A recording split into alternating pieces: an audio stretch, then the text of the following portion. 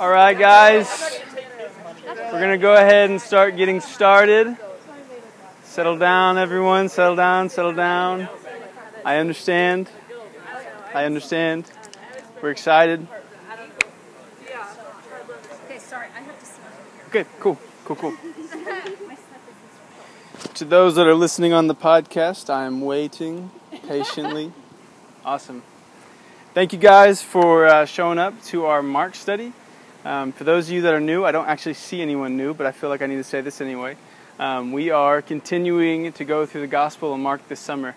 And every week we are picking 2 chapters. One to give you a quick survey of what's going down in the passage, and then we find one spot where we hit and we go through as an actual teaching. So if you want to go ahead and turn, it's in Mark 3 and 4 today. We are talking about the parable of the sower, and last week, just for a little bit of a refresher, Drew challenged us to analyze what's going on in our hearts, to see if we fit the bill of putting Jesus in that old wineskin. Like the whole new wine doesn't go into old wineskin. In the same way, we don't get to fit Jesus into categories for our purposes, but we let Jesus be Jesus. Today, we're talking about a pretty simple, it's kind of a simple story, and I feel like I don't need to be try and be profound. It is a profound story, but I'll just kind of let the story do the talking. Jesus is teaching, and he walks outside. He's in the middle of a crowd, and he tells a story, and the story goes something like this. There is a man sowing, I'm going to be sowing seed over here, okay? Nah, it's fine. There's a man that goes out, and he's sowing seed. Ag students, you guys are all over this. You do this all the time, okay? And while he's sowing seed, some of it falls, maybe, on more grass. No. Some of it falls on the path, and the birds come, and they eat it, and it doesn't even have any chance to start growing. Other parts of the seed, they grow on, they hit the rocky soil, and it springs up quickly.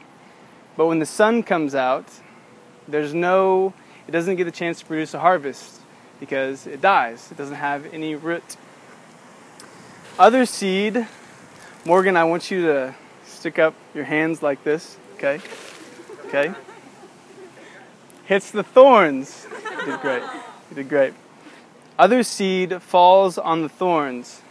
And as the seed is growing up to produce a harvest, the thorns grow alongside of it, and they don't kill the seed, but they prevent it from doing what it's meant to do. And then others, as the ones that I almost got, landed on the good soil, and it grows up, and it produces a harvest 30, 60, even 100 times what was sown. That is our story today, and we're going to make our way there. But before we get there, I have one question that I want you to be thinking about, okay? One question. I'm trying to answer one question in this. What is the purpose of the gospel in your life? What is the purpose of the gospel in your life? That is the question we're going to be asking today. I'm going to pray, and then we're going to get started on Mark 3. So bear with me. Lord Jesus, thank you so much for the opportunity to come out here, to be with the church, to be with the younger believers. God, we thank you for your word that you've given us, that you've placed in our lives. And we just ask that you would continue to grow in us, God, that you would grow deeply, that you would allow your gospel to grow deeply, and that you would allow it to produce richly. God, this is what you call us to. This is what you made us for, to be gospel people. Our identity is based on you, and I ask that you would just reorient us around your word. I pray this in Jesus' name. Amen. All right. So for those of you that aren't there already, go ahead and turn to Mark 3. And I just want to kind of go through this quickly, okay? So Mark 3, remember last time, Drew ended the session with the first major conflict with the religious leaders. Jesus intentionally healed a man on the Sabbath to show them that God does not operate by their rules, but God's kingdom is coming and it's going to do what God wants it to do. And then after that, we're going to get to a second major conflict later, but after the first conflict, the crowds start coming to Jesus, and there is a boat there. Mark felt the need to say there's a boat. Some commentators say that that's important. You can write that down if you want. There's a boat. It comes back up later. I'll let you decide. The crowds start coming to Jesus, and he's healing and he's teaching them.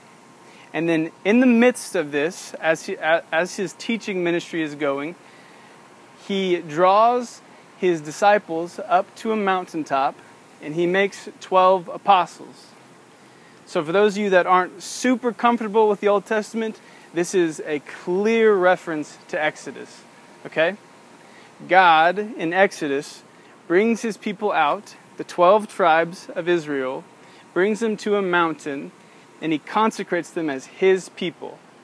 God makes his people, his covenant with them, and then he leads them into the promised land to be a nation of priests. Their one role, if you can call it a role, their one job as being the people of God, is to represent God to the nations, to show them what the covenant community is supposed to be. Okay? That's what happened on the mountaintop. Now what's interesting, if you want to look at Mark 3, verses 13, and you just skim your eyes through that, specifically verse 20, it says, "Then he went home, and the crowd gathered again." And what I want to just point out is what's not there. Okay? Mark just kind of says things and doesn't give you any insider information. Just says it and moves on. For a Jew of the day, they would have said, "Oh my gosh, Jesus is trying to reenact Yahweh, what he did with his covenant people with the new apostles." That's what they would have saw.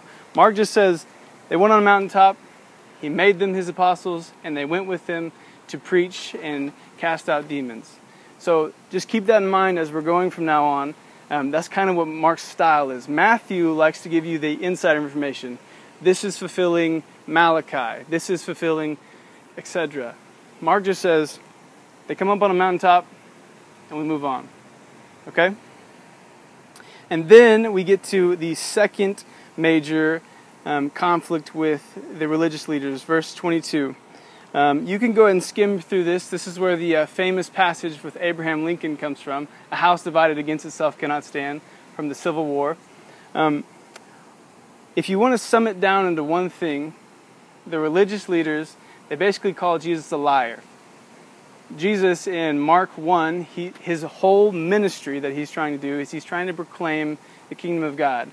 Mark 1:15, he says, I've come to announce good news. The kingdom of God is at hand. And the religious leaders, they say, you aren't who you say you are. Like, you're healing people, you're doing all these things, but it's not bringing about the kingdom. It's not bringing about God's power. It's demonic, whatever. They're just bringing skepticism to it. And this statement is one of the ones that kind of scared me as when I was a student growing. I guess so. I was raised in the church, and I always had this statement that scared the crap out of me growing up. Let me find it for you. Verse 29. Okay, 3:29. "But whoever blasphemes against the Holy Spirit never has forgiveness, but is guilty of an eternal sin." Ugh. You know? I was a kid, and you grow up in church and you hear that and you're like, oh my gosh. I mean, sometimes you kind of treat like sin like, it'll be okay, I'm forgiven, but like, man, what if I did that? What if I committed the one sin that's not going to be forgiven? If that's you and you're worried about that, I just want to say that there's a lot of interpreters that say it's not like one of those one and done kind of things. Interestingly enough, like one of the reasons why we choose that is the Holy Spirit's role in your life is to get you to the place where you don't act and speak against the Holy Spirit. So it's not, most interpreters that I've heard, they talk about this as a continuous rejection.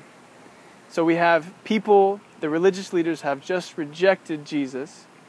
And then if you want to scroll down a little further, mine's in verse 31 and in verse 21, his family is also rejecting Jesus. They come and they say, he is out of his Jesus-loving mind. Okay? I thought it was going to be a little funnier, but we'll roll on. It's okay. Thank you. Come on, guys. Come on. Give me some love. No. His family rejects Jesus. And in that statement, with both the people, the religious leaders who were supposed to accept him, they were leading the people of God for God, they miss God. His own family rejects him too. They say he's insane, and they try and come and get him. It's in that statement, it's in this moment where Jesus makes a statement, for whoever does the will of God, he is my brother and my sister and my mother. And that's kind of the reason why we like to talk about family. Like, we like to talk about each other as a family. And so I don't know what your background is with the church, but I hope that based on like this statement that you stick around with us long enough to where we get to represent that to you. But Jesus is just rejected by both the religious leaders and his family. And then we move on to the parable. And the parable is also one about rejection. So I hope you can see how that ties right into it.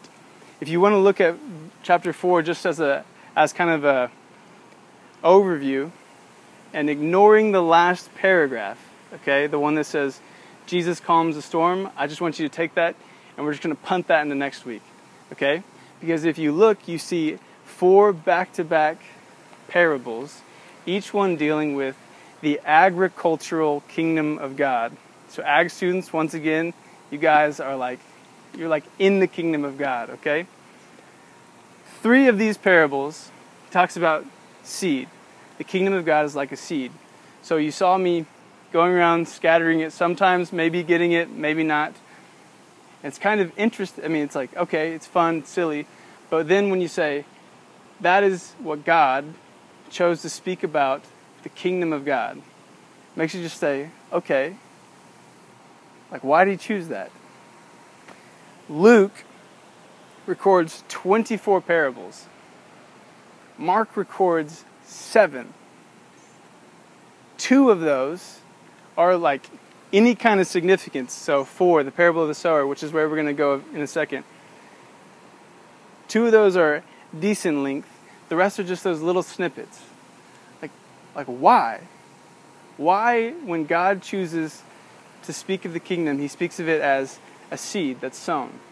And with right here, verse 26, a seed that's sown and the kingdom is growing without the man doing anything. He just goes and he sows it.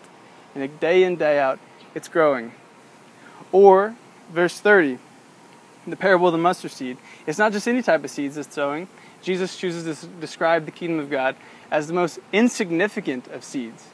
The smallest seed that can be sown, but it becomes the biggest plant, the most magnificent plant in the garden. That's how Jesus chooses to describe the kingdom of God.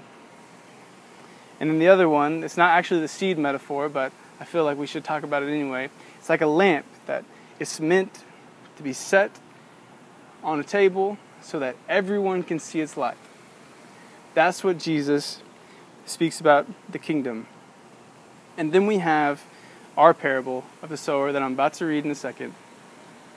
But before I do, I want us to do a little bit of an activity, okay? So you guys are going to have to work with me here. I need 3 groups. Okay, I'm going to break you up. Rachel and now Alyssa, I want you in the other group, okay? You guys are going to be one group, okay? You guys, not Morgan. Morgan, you're going to be in here, okay? You guys are going to be second group. And you guys are going to be my third group. Just the men plus Morgan. It's going to be awesome. Yes, you have to stay with them, okay? I'm going to read the parable one more time. And what I want you guys, let's see. I want you guys over here to tell me the parable again in as simple language as possible. Like you just like what is the parable? Really dumbed down. Okay, 1 or 2 points. I don't know. I'll let it be up to your creativity. You guys, barring Rachel, you're over there. You guys are going to sum up the parable for me. Okay? So if you can break it down into 1 or 2 things, so like I'll give you a hint. Like you say, the kingdom of God is, and then you'll think of whatever for like 2 or 3 minutes. Okay? So we're not gonna spend too much time here. And then you guys, my guys, you guys are going to make a modern retelling of this parable. Okay? No, I trust you guys. I trust you. Okay? We're not really in ag school here, so if you were to tell the same kind of concepts today, how would it go about in Stillwater, Oklahoma, in the time that we're in? Okay? You guys got it? It's going to happen either way, so I hope it goes well. Mark 4. Again, he began to teach beside the sea, and a very large crowd gathered about him, so that he got into a boat and sat in it on the sea. There's that boat again. And the whole crowd was beside the sea on the land.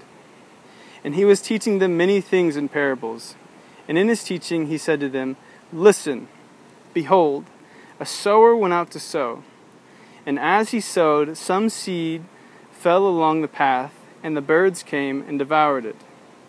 Other seed fell on the rocky ground, where it did not have much soil, and immediately it sprang up, since it had no depth of soil.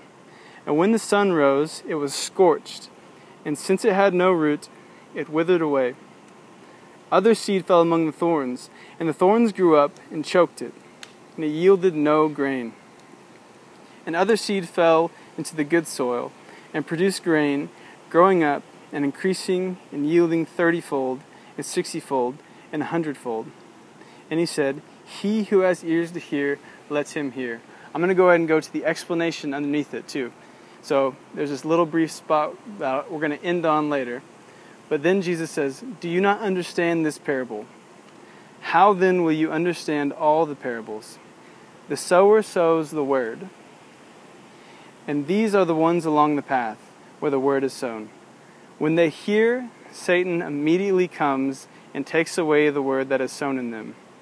And these are the ones sown on the rocky ground, the ones who, when they hear the word, immediately receive it with joy.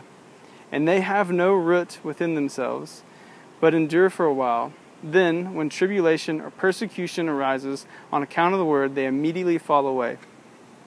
And the others are the ones sown among thorns. They are those who hear the word, but the cares of the world and the deceitfulness of riches and the desires for other things enter in and choke the word, and it proves unfruitful. But those that were sown on the good soil are the ones who hear the word and accept it and bear fruit 30-fold, 60-fold, and 100-fold.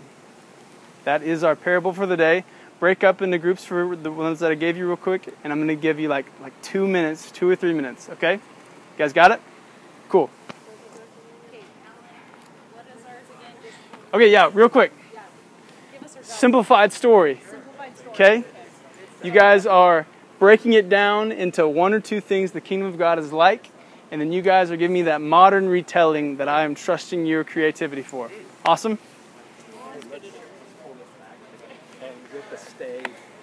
I know, I'm so sorry, guys.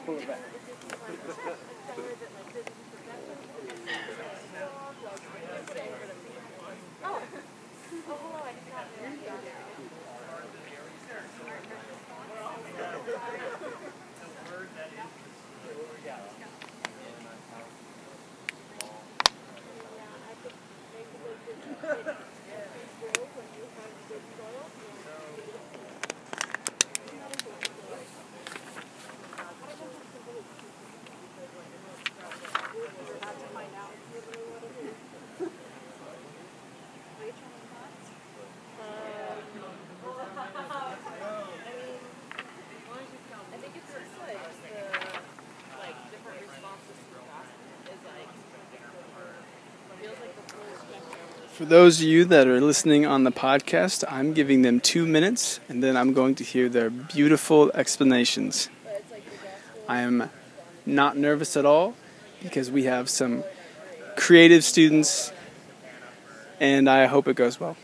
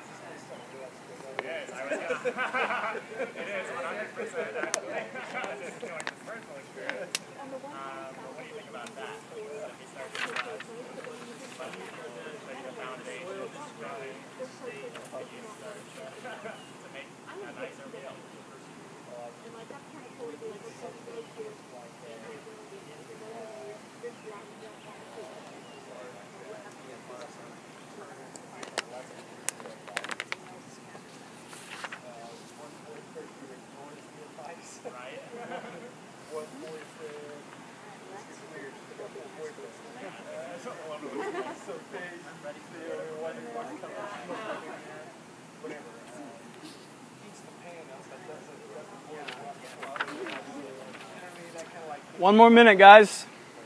Got it.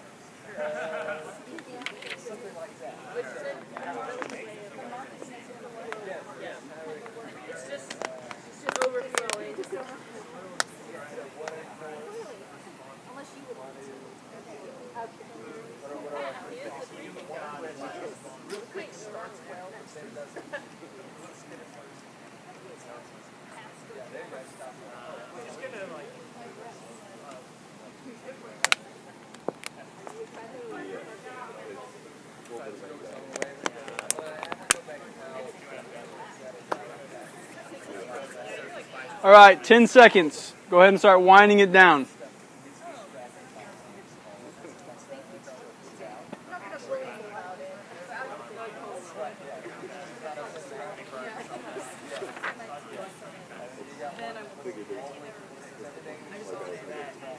Okay.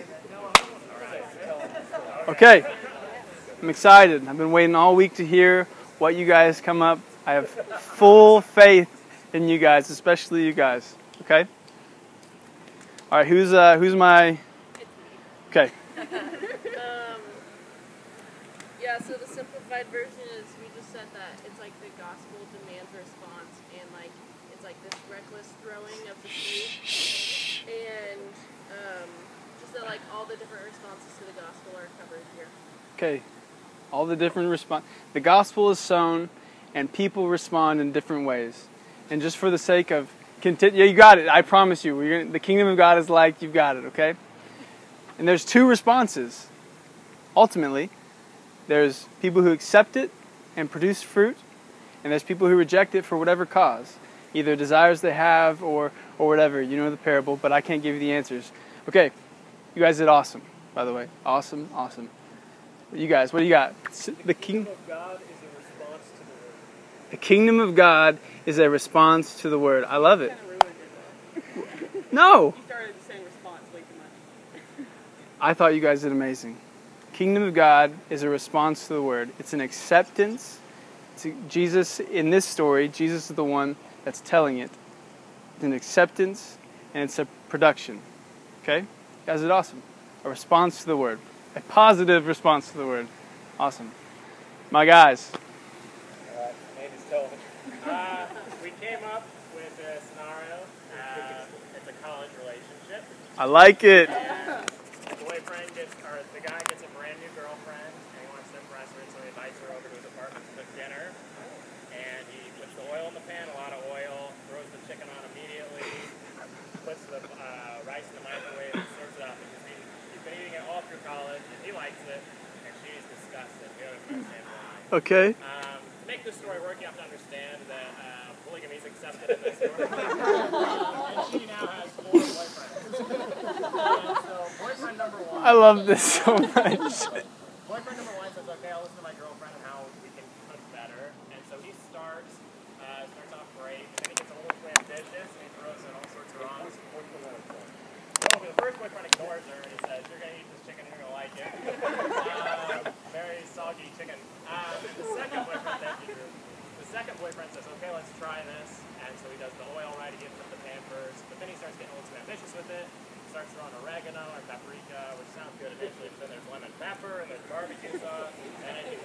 Trust me. Her third boyfriend, oh gosh, I forget. What is he? Secret side of that, it starts, the lady starts getting distracted with it. So he starts it, he's doing great, and he's so excited, so ambitious.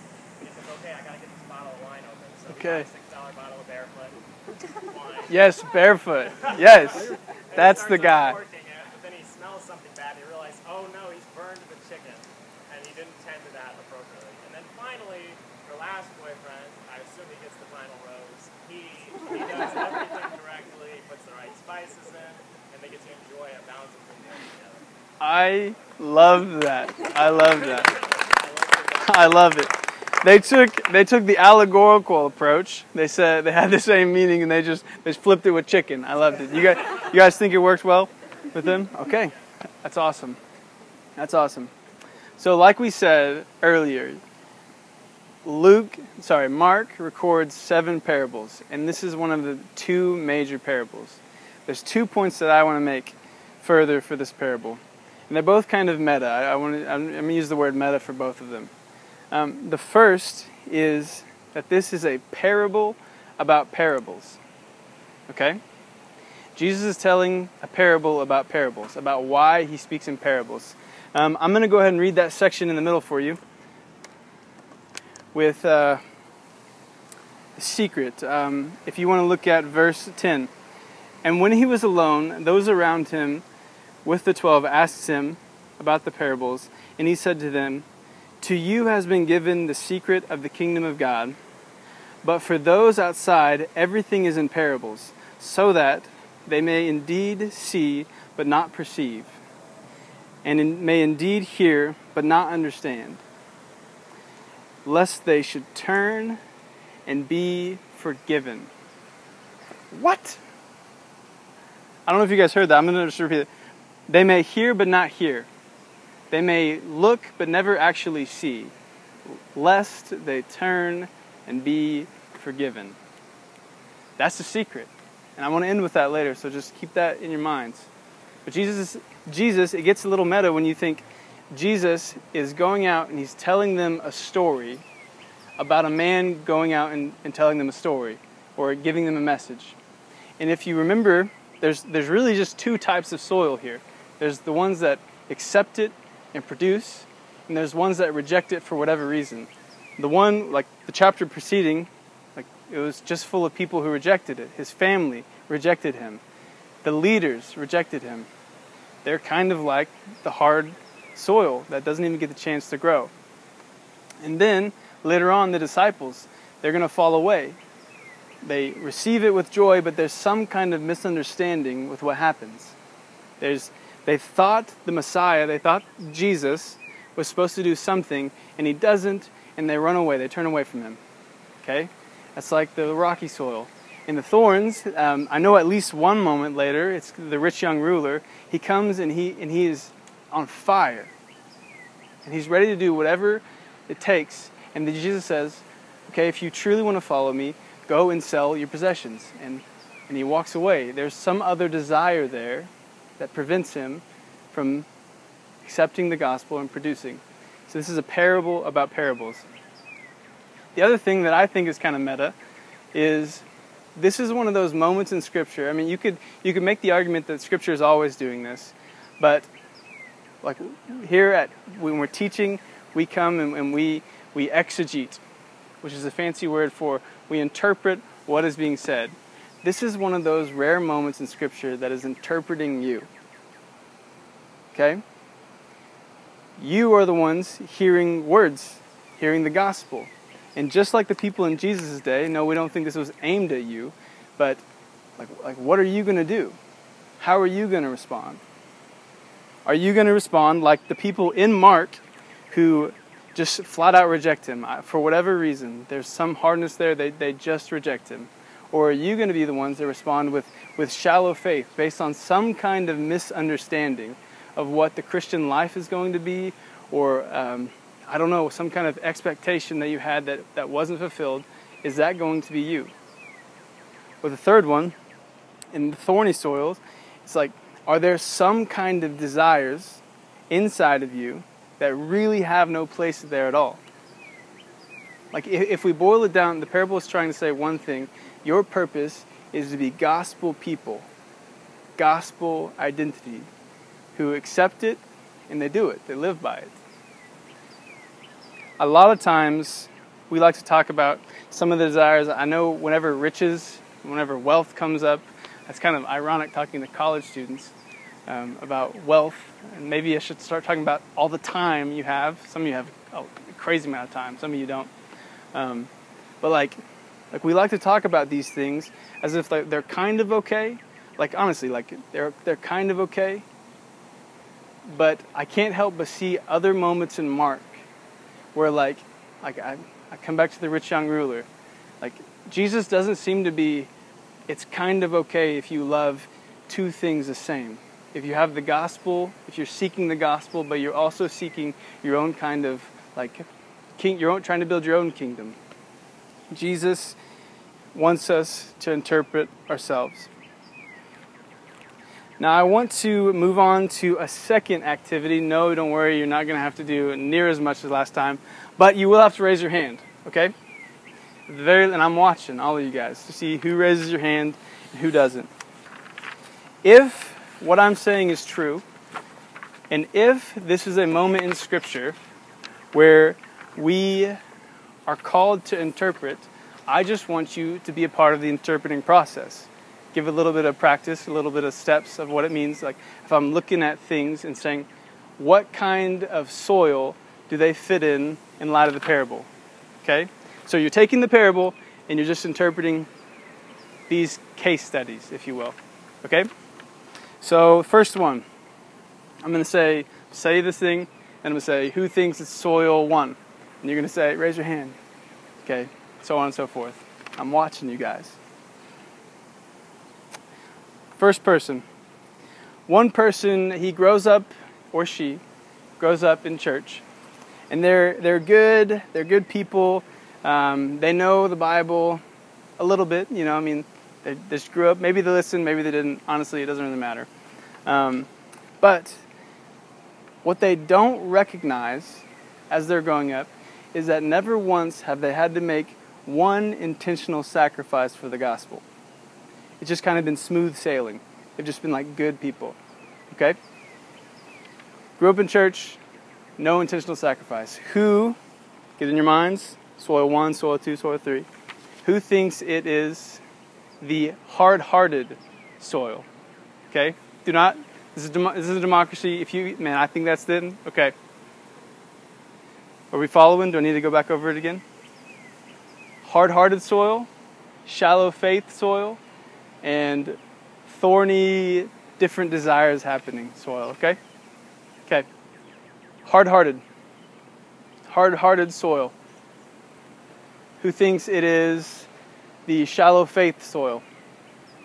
Okay. I like it. Who thinks it is external desires? The thorny soil. Yeah, be proud about it. No shame here. I like it. Okay. Second one. One person comes to a college ministry. They heard the chicken is amazing here. Okay? And maybe barefoot wine. I didn't say that. They said that. They find great friendships. And they plug in and man, they just catch fire. But then they graduate, or maybe they get older, and the community that they had doesn't really work as it once did. And they kind of just fade away. Who thinks that person is the hard-hearted soil? Who thinks it's the shallow faith soil? Okay? Who thinks it is the thorny soil? External desires. Okay, majority saying external desires this time. I got it. Next one. One person is hurt deeply by the church. Maybe it's valid, maybe it's not. Maybe it's their perception, maybe it's an actual thing that they're hurt deeply by. They let their bitterness towards that person or towards that one body or whatever happened then, they let that bitterness overrun other aspects of their life, and they end up turning bitter towards the gospel as well. Who says soil 1? Hard-hearted. Okay. Who says shallow faith? Okay. No shame. I'm proud of those. Who says desires, external desires? Okay. I'll go one more. A girl, doesn't really matter. It's a girl. Let's make it a girl. A girl faces serious discontentment in their life. And maybe it's social life. Maybe the friendships they have don't working. Sounded like another one. Maybe it's their job. Maybe they thought they'd find some kind of meaning out of the work they did, and for whatever reason, it's not cutting it in those moments. And the discontentment they find over their job or their social life or whatever, it bleeds over into other areas as well. And they just end up being jaded, disenfranchised, disenchanted, whatever. They're just jaded. What kind of soil do you think that is? Soil 1? Okay. Soil 2? Okay. Soil 2? Soil 2? Soil 3? Okay. Honestly, the point isn't to give you, this person is acting like this in this moment. Okay? If there's one point that I can make from all these little case studies, these honestly not made up case studies, just from being in college ministry for a little bit, you'll start to see lives, maybe even your own life, that goes like that. The point is not to tell you which one's what, but in my opinion, based on this text, I think that each soil falls under the category of unproductive. That each life failed to recognize the two things that this parable is trying to tell you. The one, that your identity, the gospel is aiming at your identity, the most foundational parts of you. Like that kind of stuff that you laying in bed at night and you're letting your mind wander, or as you're thinking back through the different slights or things you wanted during the day, like they didn't let the gospel penetrate even there. And the other thing that I think this parable is trying to say, and that those people missed out on, is that they have missed the mission. They missed the mission that the gospel came with. To be people who grow deep roots and produce fruits. Roots and fruits. If this parable is saying one thing, it's saying, at least to me, be on mission, or you will eventually watch your faith die and become nothing. That is what Jesus is trying to get us to say, to get us to analyze. What is the purpose of the gospel in your life? That is the question. I want to end with that last moment, that middle segment that is tucked away between the two parables. Jesus describes the secret of the kingdom of God. He says that, I'll read it for you again. To you has been given the secret of the kingdom of God, but for those outside, everything is in parables, so that they may indeed see, but never see. They may hear, but they're really not going to hear. Otherwise, they would turn and be forgiven. Jesus is clear, like he is in Mark, and we get to see the irony in Mark. The secret is that the kingdom had already arrived. And part of the secret is, at least for the parable, that God really isn't surprised by who accepts it and who doesn't. It's not a surprise when you sow on rocky soil and it doesn't grow. It's rocky soil. It's the path. It's not meant to grow on the path, but it's meant to grow on the good soil. The secret is not a mystery to be solved like a riddle. It's not a a paradox, although there are parts of the paradox. We do like talking about paradox in theology. I believe that the secret of the kingdom is that it is a reality to be lived daily, and that it is already a part of your life. Jesus had already brought the kingdom. It was in their midst, and some aren't going to accept it. The kingdom of God is in your midst, and just like in the parable, I want to give you a challenge, okay? This is the kingdom of God, and it has been sown into your life. I want to challenge you, Morgan. Just kidding. I just like picking on you. To go and sow the love of God into different places as you go this week. To go and sow redemption. You are people that are supposed to be redeemed. Go and sow peace. Be people of peace based on the peace that God has given to you. You're meant to be a gospel people. Get into your identity and to produce. That is your mission this week, to go and sow. And I hope you do it. Your harvest is coming. Go and sow. Let's pray.